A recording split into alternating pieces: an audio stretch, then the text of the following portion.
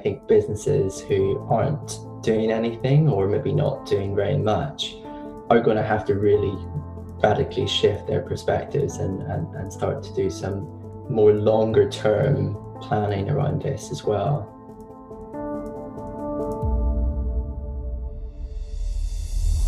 Looking after our mental health at work has never felt more important for all of us. So welcome to this very special season of the Adversity to Advantage podcast. I'm Petra Belzebor, and for this series, I'll be talking to expert CEOs, human resources, diversity inclusion, and other leaders in their field on the very current and necessary topic of mental health within teams and in the workplace, whether that's in an office or in your home.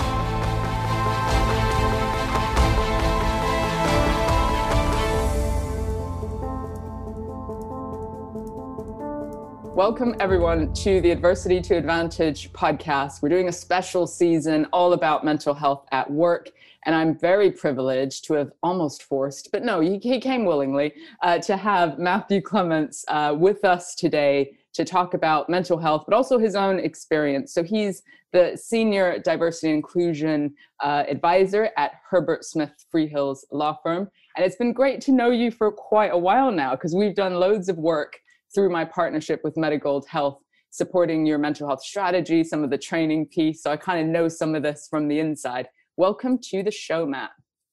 Yeah, thank you. It's great to join you. As you said, we've been working together really closely, and I feel like we know each other's jokes as well. We do. We're delivering sessions, which is nice. We do. We kind of see them coming. Give them a lead up. So for all of our guests, we've got just a couple kind of warm-up questions. So I want to jump into those first. What do you think has been the best piece of advice that you've ever gotten about work or your career? Yeah, it's a great question. I guess maybe kind of not so much advice, but kind of what I find has kind of helped guide me kind of through my career is to kind of do what you enjoy and kind of what you're passionate about, and to not be scared about trying things and exploring that and finding out what that might be. And I think, when I kind of reflect on my career and my education as well, I spent kind of 7 years of education with the aim of kind of practicing law. And it was really only in my third year of law school that I kind of realized there were other opportunities out there that I probably hadn't thought about. And so I moved into studying a master's in HR, which was truly terrifying. The first couple of months of that, it was just very different from what I'd been used to. And then I started, a career in learning and development, then realized that my kind of passion was in D&I, and then moved to kind of a role in London as well, where I was doing that full time. So I guess those are all like kind of mini leaps of faith, Very much kind of along the way. And each time I think I have kind of stepped out of that comfort zone a little bit, but I've grown as well. So I guess that's kind of the guide that has helped me throughout my career so far, as well as kind of having some really inspiring leaders and role models along the way as well. I love that. So experiment with things that work for you. And just because you're on a trajectory, because many people would be like, I've invested 6-7 years. What the hell are you doing going a different direction? But just something in your heart maybe just kind of felt that wasn't the right fit for you? Yeah, definitely. And I think, I got caught up as well, just in, kind of aiming for something, and kind of all of my kind of energy went into that, in terms of kind of studying and trying to kind of forge a career and get experience. And, it was really unsettling when I realized actually I could do something different. And it's not something that they tell you in law school. You go through law school with the aim of practicing, and no one tells you about all of these other careers, that the skills that you develop can be so helpful. So I don't regret it. I kind of definitely made the right move, and I think I have a much more exciting and kind of rewarding career as a result of it. After all those steps. So second question, was there anything that you needed to unlearn to make yourself better at work? Yeah, I guess kind of probably the main thing was that, I I don't have all of the answers, and I don't need to have all of the answers either. And that was really helpful. And I think particularly, the value that kind of I bring in DNI is about listening to people, and letting them come up with the answers. And helping to create those spaces where people can feel really seen and heard, and sometimes, for the first time as well in work. And that doesn't rely on me having kind of a cheat book, or kind of all of the answers to those questions. So it's okay to yeah. learn as you go and not feel, because what's the impact of trying to think you have to have all the answers all the time? Yeah, well, I think it's just that kind of pressure, isn't it, of yeah, and that expectation. And you kind of mentioned there around, kind of learn as you go, and I think that's part of it. But I think part of it is that, there are things that, I just won't know, and that's where we kind of need to, engage with other people and listen to them. And it's not for me to have all of the solutions, to all of the challenges we face, but to help, the business and our people navigate those. I think that's the kind of the real skill with it. Yeah, which is a beautiful segue into the topic around mental health at work. So I know that you guys at Herbert Smith Freehills globally have done a whole bunch, but it really did start in London with the two offices, the work that you did, which ended up sort of growing into a much bigger thing. So first of all, what do you see as some of the challenges when it comes to mental health at work in a law firm in a global pandemic? What do you see?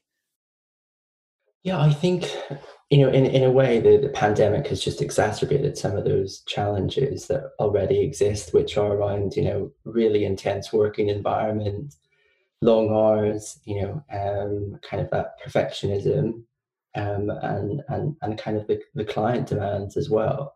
I think those, interestingly, that, those are what I think draws people to that profession as well. And they can feel really empowering, but also, if you don't have that kind of proactiveness around resourcing yourself and the resilience, and building that and de-stressing, then I do think those can become really quickly overwhelming for people as well. Yeah. In terms of what we've been doing, in HSF, that has been happening for many more years than kind of I've been there. I think probably 8+ years. It's kind of been on the agenda of the firm, and a real priority as well. I guess kind of last year in October, we launched Thrive, which is our first global mental health strategy, which was really exciting, and that, kind of drew together all of the work that we had already done, but kind of under really a central vision as well, and something that we could talk to our clients about, and we could talk to kind of other law firms, and our own people about as well, and kind of giving us that common language around what are we trying to do, and why is this important.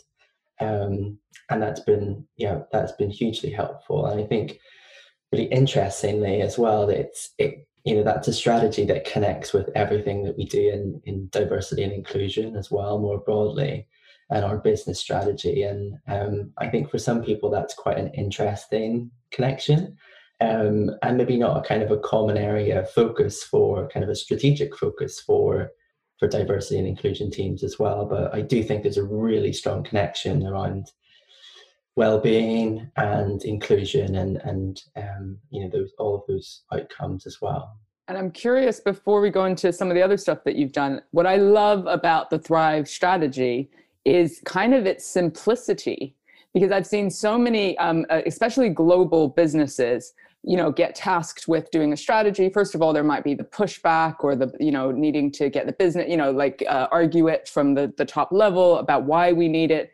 But then it becomes like, oh my God, how many, well-being can cover everything. If it's global, we've got all these cultural differences. Like, how the hell do we pull it together?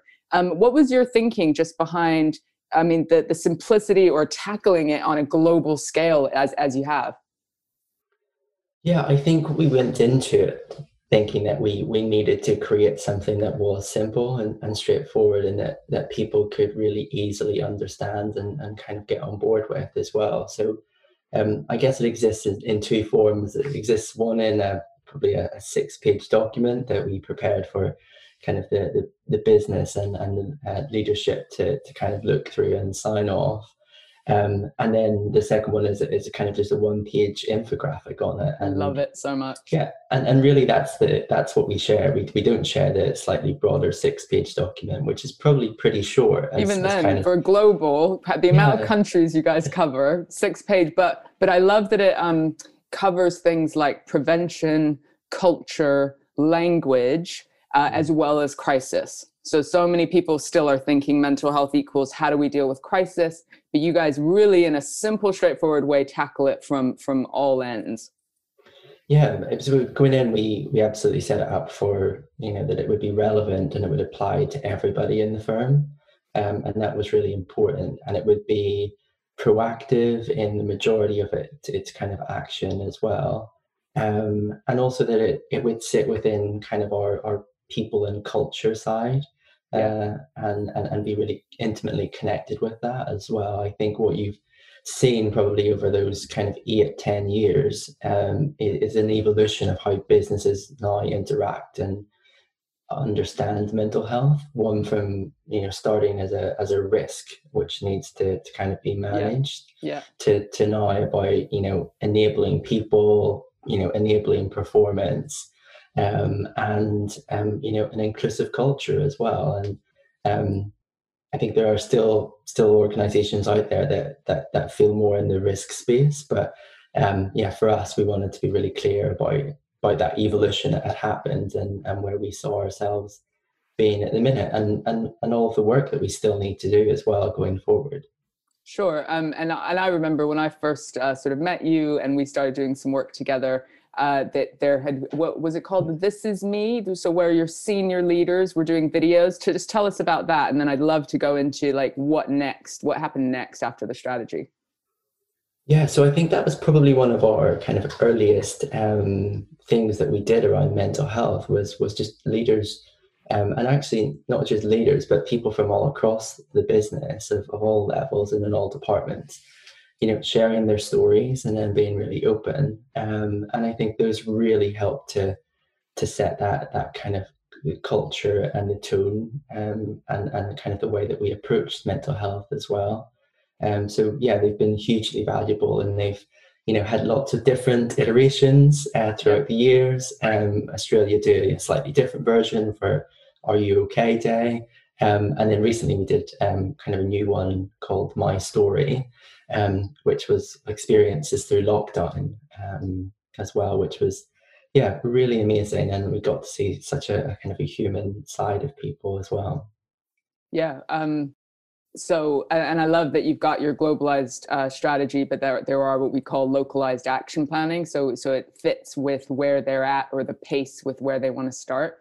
So you launched the Thrive strategy. What were your next steps as far as rolling out your programs?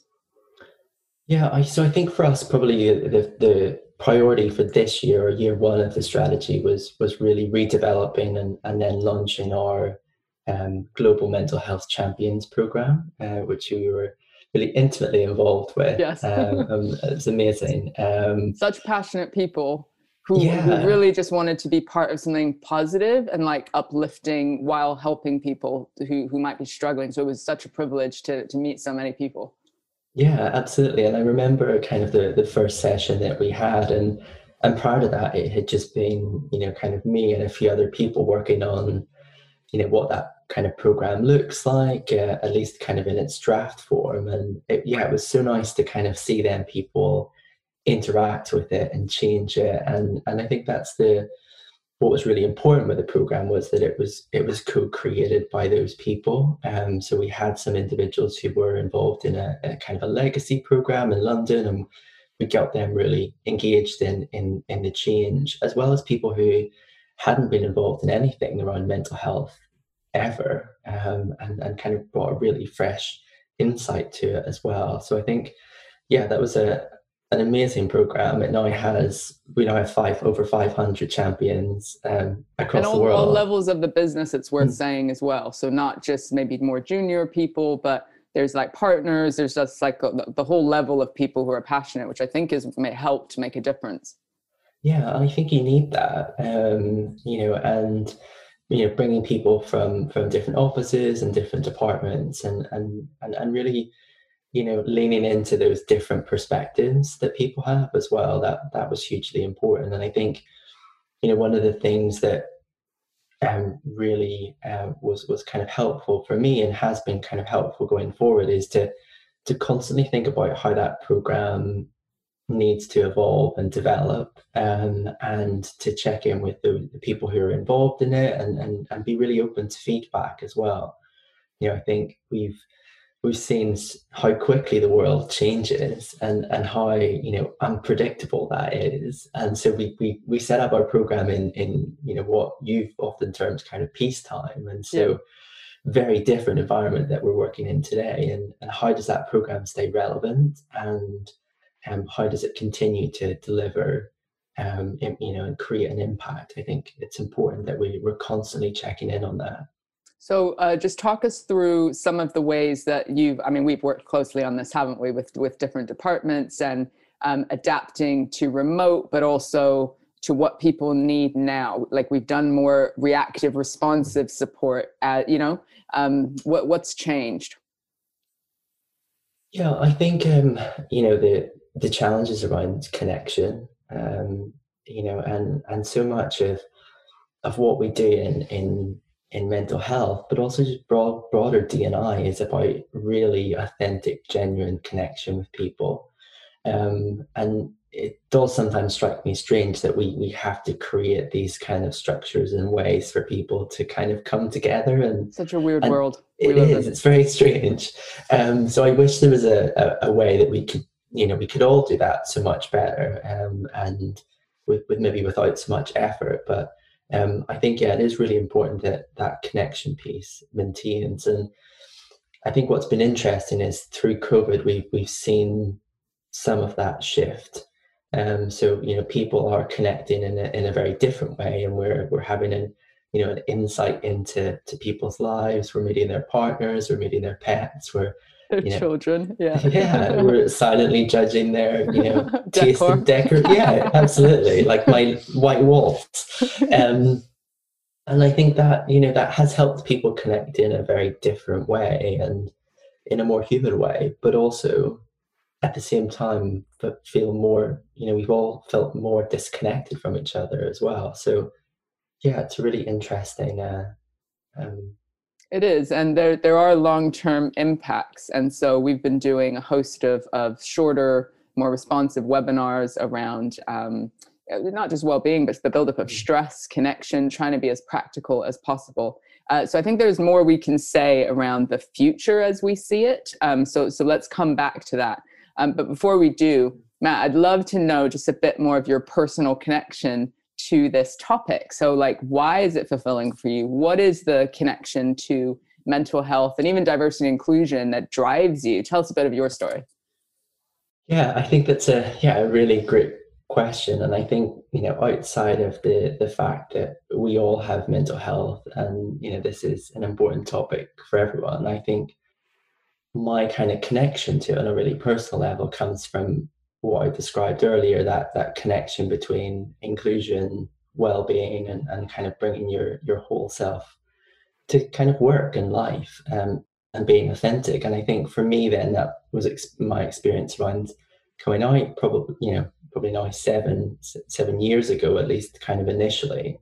Yeah, it's absolutely true that you never kind of stop coming out, and there's always new people and new situations, and whether that's changing jobs or meeting new people socially, as well. And I think kind of a realization as well that the LGBT plus community, also experience higher levels of mental ill health than some other communities, and other groups of people. And definitely more work that we need to do to support that as well.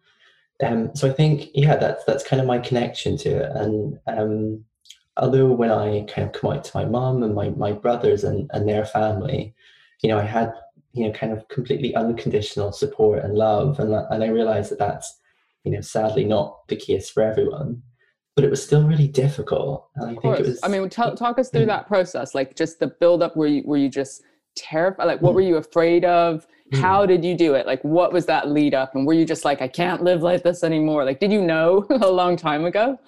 Yeah, yeah, no, I did. And I think, I often think that, the work that I do and the work that others do around making kind of societies and our workplaces more inclusive, I think it's still, you still have that personal journey first, even though the environment can be fully accepting. I think it makes it easier, but there's still a realization that actually I'm different from the majority of people. And I think that comes with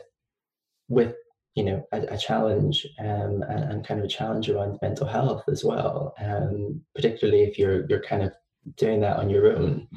So I think, yeah, that realization of difference, that fear also of kind of non-acceptance, is very real. I Mm, would wake up and I would read in the news or watch TV, and it would be people debating about whether I should have the same rights as my brothers. yeah, And that has an impact, and that just gets absorbed, yeah. as well. And then I think, yeah, my kind of experience leading up to kind of coming out, for me, um I felt that as kind of or that showed up for me as kind of this mounting pressure, kind of a Mm, build up, both kind of physically and emotionally, that I just couldn't kind of contain. And I think then, once you do come out, once you do start to talk to people, then it's that realization that, okay, this is now a conversation that I can't get away from, and people want to talk to me about it. And so that's challenging in itself. right. You can't hide anymore, and you can't, choose not to have that kind of conversation, I guess. So yeah, I guess So having the first talk is only the first step, is what you're saying, and then it's like your whole life is goes on a different trajectory in a way. yeah, I think so. And I think that kind of almost kind of sudden loss of control, at least initially, is, Control of, I think, control of kind of the message, how people see you, got it, that people behavior know. towards you. Yeah. Yeah, and just suddenly that this is something that other people know, and I have to confront. Um, yeah, I think initially that can be really Mm. scary. I guess what I would say is that it absolutely kind of gets better, and that's not to say that there are not days when I don't feel different, or kind of my difference is kind of really brought into sharp focus. But I think you get better at navigating those situations as well. And I wouldn't change who I am, and I think it's brought me, kind of additional insights. It's brought me a kind of an amazing drive in what I do, and kind of greater empathy and connection with other people. And I honestly don't think I would probably be in the career that I am, in DNI without it as well. So yeah, it's given me some fantastic opportunities.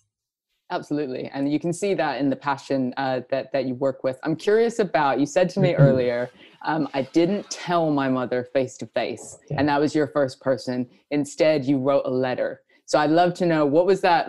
What was that letter like? The reaction, but equally, how did you feel about that being the way that you Mhm. came out?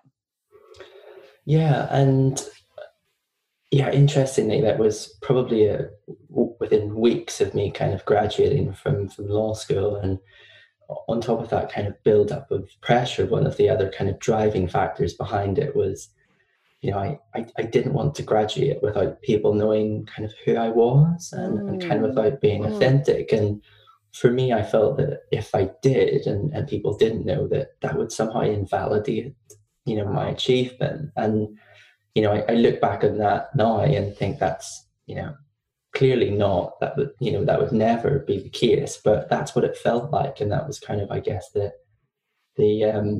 part of the driver for it as well. But yeah, as you said, I kind of, yeah, I spoke to my mum first. Well, I didn't speak to her, I wrote her a letter. And and then kind of panicked and was absolutely terrified. And I'm sure she absolutely panicked as well when she read it.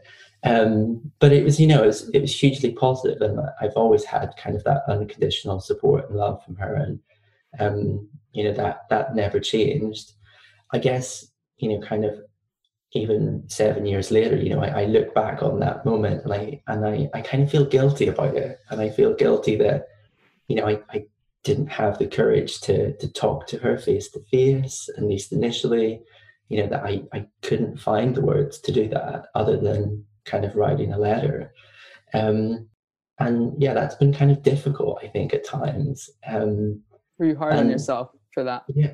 Yeah. And I think it was only actually kind of a few weeks ago that changed. And the reason why it changed was I was scrolling through my Twitter feed, and I came across a post from this other guy who had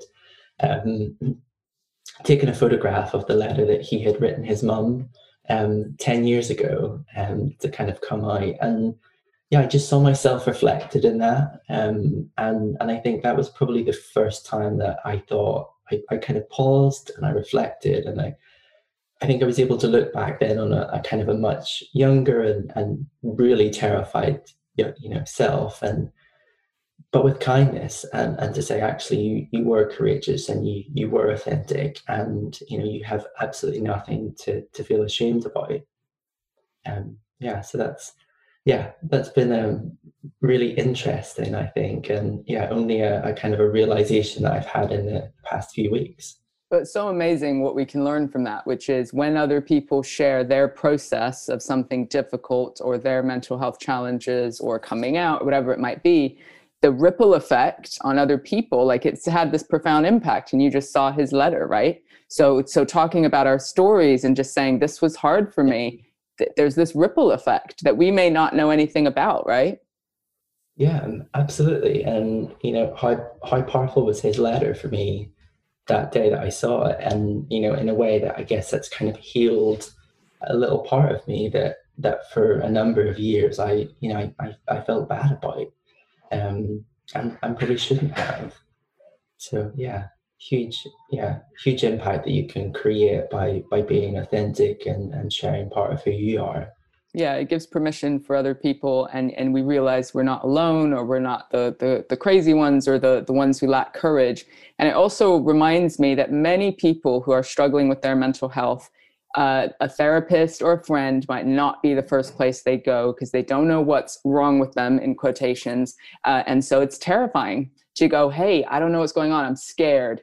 I'm experiencing these symptoms. I don't know what they are. And often in many of the podcasts we've had, the first step has been going on to an online forum, putting out an anonymous something, sort of post around what they're feeling. And then the engagement of people going, me too, I feel that too. This bit was hard for me too. I judged myself internally too, right? So it's just interesting that sometimes that's the first step before, just to get us brave enough to talk to people, or to come out every day, as you often have to. Yeah, and I think, we all share our stories, and we all share parts of ourselves in very different ways. And there's no kind of right or wrong way to do that. And there's no right or wrong time to do that. And, some days it's, you might feel braver, and other days, you don't want to share that. And that's part of you, and you feel vulnerable, and that's absolutely fine. But I think there's definitely something about, being much more open, and creating those opportunities for people to share and to connect in a very human way. I love that. And so I want to just connect this into the diversity inclusion role that you have. Mm. What's one or two things that you wish people knew about diversity and inclusion within the workplace? Like, do you get stupid questions sometimes of just people like, why do we have this department? Or surely we're all, inclusive anyway. Like, what do you think? What do you wish people knew so that they could, I guess, help build momentum with inclusivity? Yeah, that's a really great question. I guess maybe two things. One is that, inclusion is for everybody. And, yes, there are groups that have historically been, excluded or find it more challenging, or do not feel that they fit in the same way within many of the cultures that we've created over tens and hundreds of years in business. But it's absolutely about everyone feeling that they have a place where they can belong and a culture in which they can be themselves as well. So I think that's one that's really important. And I think sometimes people think that it's about select groups of people, and I don't think that's true. And I think secondly that this is work and something that's important for everyone to do. And it can't be the sole responsibility of a small team within the business to shift the culture. That takes a huge amount of time and effort, and it takes really the commitment of everybody, and for everyone to see that that's a priority as well. So yeah, I guess those are the two things that I wish people would know more. I love those too. And so finally, I'd love to just do a little bit of future gazing. Do you feel like the world is forever changed with this remote working and this pandemic stuff? Like, is it the new normal now forever? What do you think? Yeah, I mean, I guess I've kind of settled into this being the new normal, and that's brought, I guess, some comfort for me as well to just get back into some of my kind of routines again. I do think there's been a shift in attitudes around mental health more recently, and I think that has been both positive and negative. I think that the downside of that is we're seeing that more people are experiencing mental ill health, and that their kind of normal coping mechanisms and their support structures are either hugely reduced or actually no longer accessible to them. And I think there's a real challenge around that. I think if we were to look for the silver lining within that, which sometimes is a really not a great phrase, but the silver lining is that I think leaders and individuals who perhaps haven't been engaged in this sort of space before have kind of woken up, and they've been either personally impacted by it, or they've seen how it's kind of played out within their teams as well. And I think that's led to kind of greater understanding, greater awareness, that this is a priority both for individuals but also for teams and as a business, and then kind of greater engagement as well. And I really hope that maintains when we're kind of on the other side of this, and whatever that kind of world looks like. Love it. And so what are the plans for D&I mental health within HSF? Like, can you do some visioning around what you guys are putting in place? Or are you trying to let the dust settle? I guess, yeah, it's kind of being confident in the strategy that we set up. And, we have looked back on it in, with a COVID lens, and actually everything remains as relevant as it was, 12 months ago. I think probably the one thing that is different is connection. And I think we maybe didn't put that as kind of strongly across in the strategy. And I think that has come into kind of really sharp focus. And I think, we've talked about how we've witnessed that connection really change for people, connecting more deeply, but also, on the flip side, feeling more disconnected from teams. So I think that has to be a priority for us in the next 6-12 months, is how those teams connect and how individuals feel supported. So I think probably one of the other things is then just continuing to collect that kind of feedback and be open to insights. Listen to our people. What are they kind of experiencing? What are they telling us is important? I think this is a time where we need to be really led by them and really engage with them as well. I think kind of post COVID, I think you'll see that future talent is going to be expecting so much more from businesses and their leaders in this space, and I think businesses who aren't doing anything, or maybe not doing very much, are going to have to really radically shift their perspectives and start to do some more longer term planning around this as well. I think for us, as people start to kind of transition back into office working, it's agile and remote working, I think, is absolutely here to stay. And we, as a firm, we've recently launched our kind of an updated agile working policy. So when people are back in the office, they will be expected, or I guess kind of the average is that people will work 60% of their time in the office. And I think that has really amazing positives around facilitating kind of going to the gym and other kind of commitments and well-being and inclusion more generally. I think it's challenging if we think about how do we build and maintain those inclusive teams in a remote environment where some people may be not in the office and others will be. And I think how do we communicate in those sorts of situations, and do we need to get better at that, and do we need to have more discussions around how people like to work, and where they like to work and when they like to work, and how we respect those. We're mindful of people's different working styles as well. Yeah, and I guess that it's more about outcomes and results rather than exactly, looking over people's shoulder about the types of hours or ways that they're working. So many good insights and ideas for companies. I love it. Just to close, what is your one or two non-negotiables, things that you do to look after your own mental health? Yeah.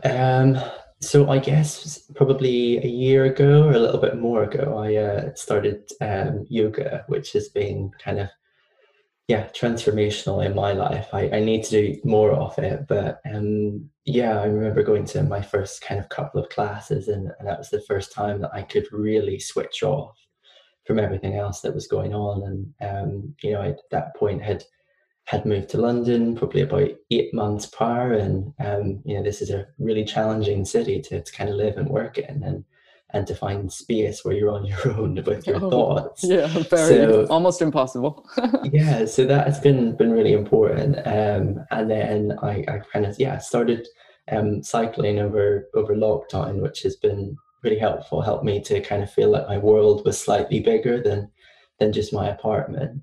Those have become really quickly. Those my kind of two non-negotiables of kind of getting exercise and getting some time for myself as well. I love it. Matt, thank you so much for coming onto the show and giving us both your personal and workplace insights. We really appreciate it. Yeah, thank you.